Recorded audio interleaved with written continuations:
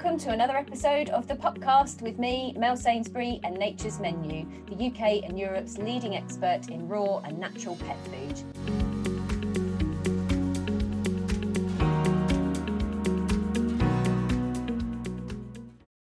We're hoping the past episodes have given you all the knowledge you need to continue on your puppy journey confidently. And if you're just starting out, you can now do so with more confidence. You've now mastered the basics, so it's time to delve into training and what can be done to navigate through adolescence to adulthood with a happy and healthy pooch. There's no better time than now to introduce the expert in this field, Gwen Bailey, author, founder and director of Puppy School, the UK's network of training classes for young puppies. Gwen, welcome and thank you so much for joining us today. Hello, thank you for having me. So Puppy School has tutors across the UK and covers a range of topics in its classes, from socialisation to reward-based training. Can you tell us a little bit more about how it started out and what's actually involved in Puppy School classes? Yes, I used to work in rescue for a long time and wanted to do a bit more on the preventative side because a lot of people go wrong actually about adolescent time. It all becomes too much for them at adolescence, and a lot of rescue dogs get given up at that time.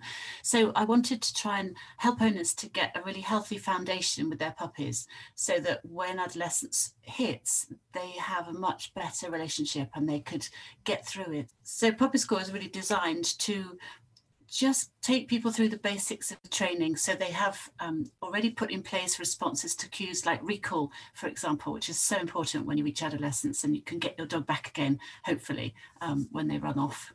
So when would you say the best time to start training is? So if somebody's just gone out and come home with their lovely little 8-week bundle of fluff, when would you suggest is the best time to start with some basic training? So the best time is really as soon as you can. You can start, if you're using positive methods, you can start straight away. And it's a good idea to start straight away because you've only got until puberty and when adolescence starts to hit. And during that time between when you bring them home and puberty, they're really receptive to any training that you do. After puberty and when adolescence comes along, they start to be more interested in the outside world rather than you. So the best time is very soon. We take puppies in puppy school classes from about 12 to 14 weeks when they've been fully vaccinated, if they're coming into live classes. But when we're doing online classes during the pandemic, they can come as soon as their owners are booked in. That's great to know that we should start training as soon as they come home. I mean, I can't imagine not starting as soon as they come home, but I know sort of times have moved on since the days of Barbara Woodhouse, etc. So we won't go down that road. So typically, how long do you think training with a puppy lasts, and how much are people sort of roughly looking at cost-wise? Well, you need to train really for the first year of a puppy's life. So whether you do that alone or whether you do that with a trainer depends on your experience really and your knowledge. But you certainly need to be doing something with your puppy every day so that you educate them properly. It's a little bit like if you think about a child, a human child, you're working with them and trying to educate them up to the age of about 20 years or longer. And with puppies, you've got about a year before they reach that same stage of maturity. So it's really best to do something with them every day for a year. And then we say that you end up with a beautifully educated dog that is happy for the rest of its life, and you can relax a bit then. Oh, that's lovely. And what sort of things can you suggest that we do ourselves, or is it enough just for sort of puppy owners to come along once a week to classes and learn everything there and just sort of expect after the 6 weeks that the puppy knows it all and we can just repeat it every so often and that'll do? What sort of things could we implement at home? Well, there's a lot you can do at home, and indeed you need to do a lot at home, but you need the education for owners to be happening somewhere. So that hour lesson tends to give people enough to go on so that they can go home and then implement that and do their homework and think about what they've learned. And then the next week they learn something else. So what it means is that you have to do lots of little lessons at home. So the education of your puppy, like good manners, needs to be done at home. then you can just go to classes to learn how to put cues into place and how the theory of learning works for your puppy.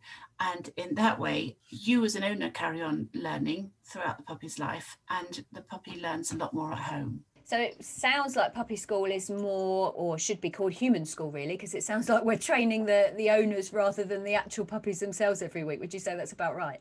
I would, yes, I would. It's really difficult because if we could take all the puppies away, we could train. You know, if you're an expert trainer, you could do an awful lot in a very short space of time.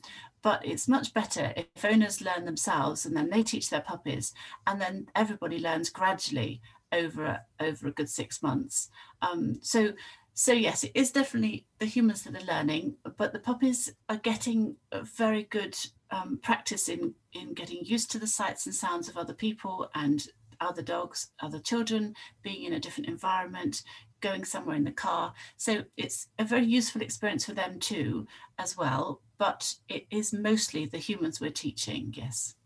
I think it's really nice as well for the human owners to have that sort of camaraderie around them as well, so that they can say to somebody, oh, my puppy drove me mad this week, or oh, we did a wonderful recall away from a group of dogs in the park, and just have that same sort of way of thinking and be able to chat about it with somebody who knows exactly what you're going through and at a similar stage to yourself as well. So what sort of things would you say the puppy school tutors notice when they're training adolescent dogs? I mean, do you have classes that are suitable for slightly older dogs, or is it only puppies that the puppy school will train?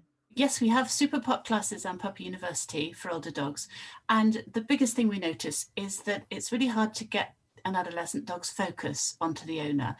It's not so bad with puppies that have been through puppy school already and have learned to do that. But if you bring in adolescent dogs that have been untrained into those classes, it's really hard to get them to focus. And all they want to do is sniff around at other dogs and look around the room and pay attention to the environment. So just like teenagers, they lose their interest. So very young puppies are very interested in staying with their caregiver because it's important that for them that they get all the attention from them, so that the people like the owners or the mother keep on feeding them and looking after them. So they do a lot of work to keep that bond going.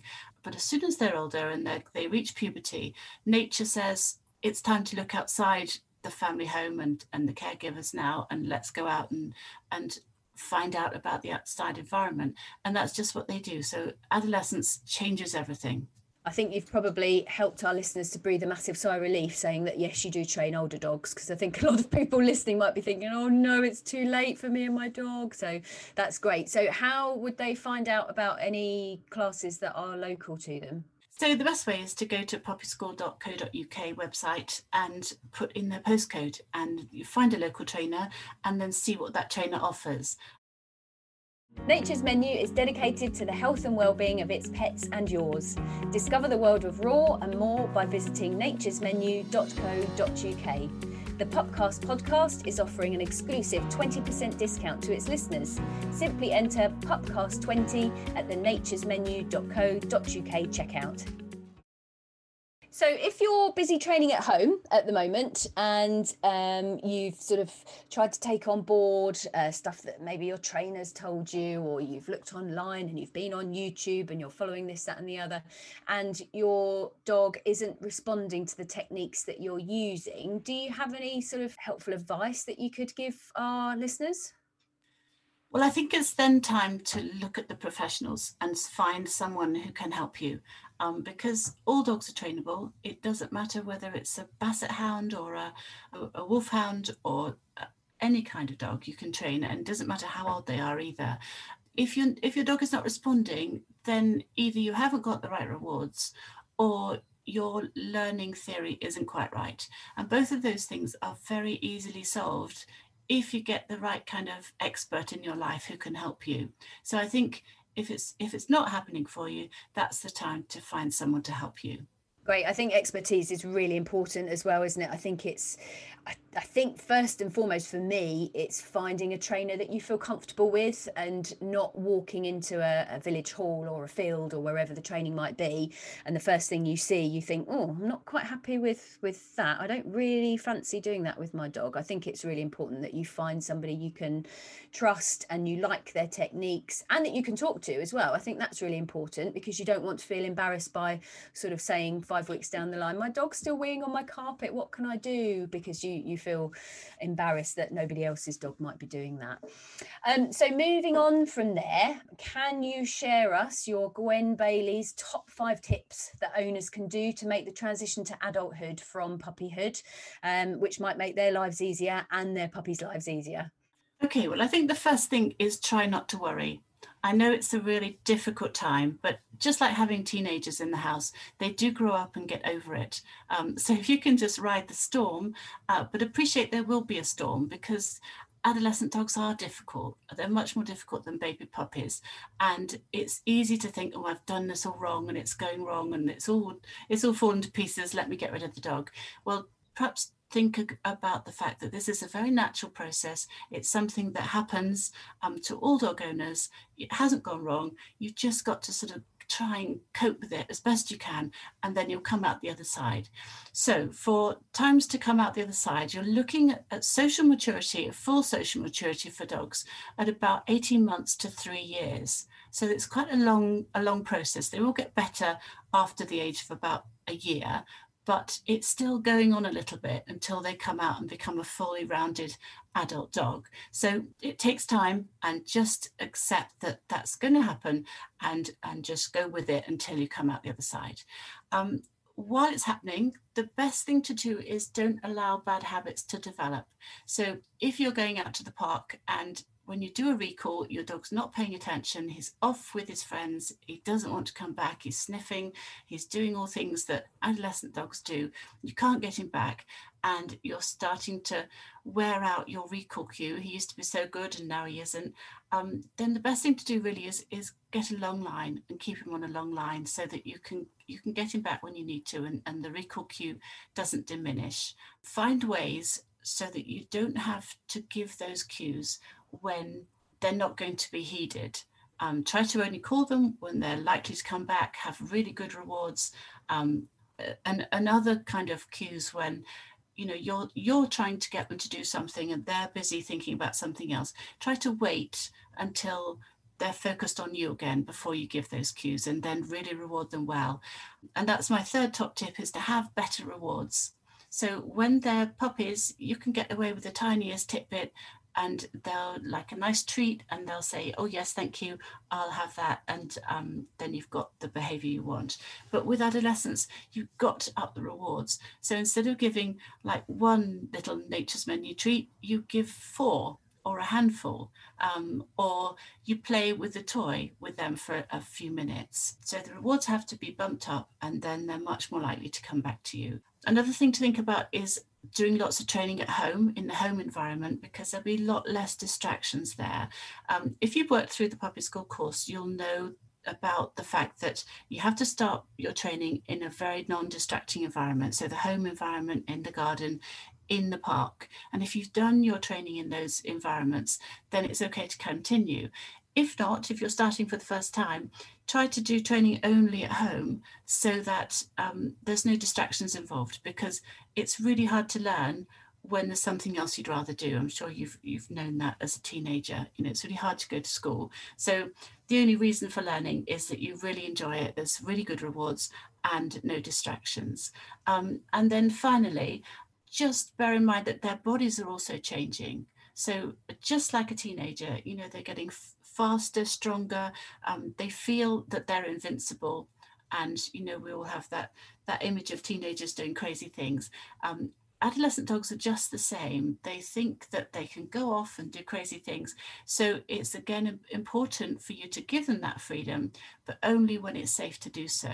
So just be careful that they don't go and, jump in the river or do something silly and run off and leave you alone and not come back to you and disappear somewhere because they think they don't need you, because adolescent dogs really do need you. They need you as much as puppies. And if you've ever seen a teenager in trouble, the first thing they do is want their family, that they didn't want earlier in the day because they were off being an independent teenager.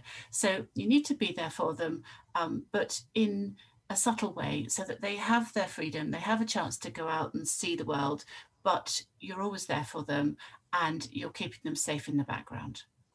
That is amazing advice. I think you've probably provided a lot of comfort to our listeners who thought all their training had gone out the window and when was it all going to end and why has it all gone so wrong. I think they might have you on repeat in their earphones the next time they take their dog for a walk.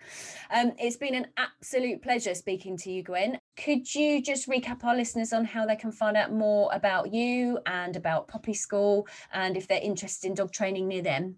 Yes, if you're interested in puppy training near you, please go to the Puppy School website, puppyschool.co.uk, and if you put your postcode into the postcode finder, it will find your nearest tutor, so you can find a good source of information and help from there.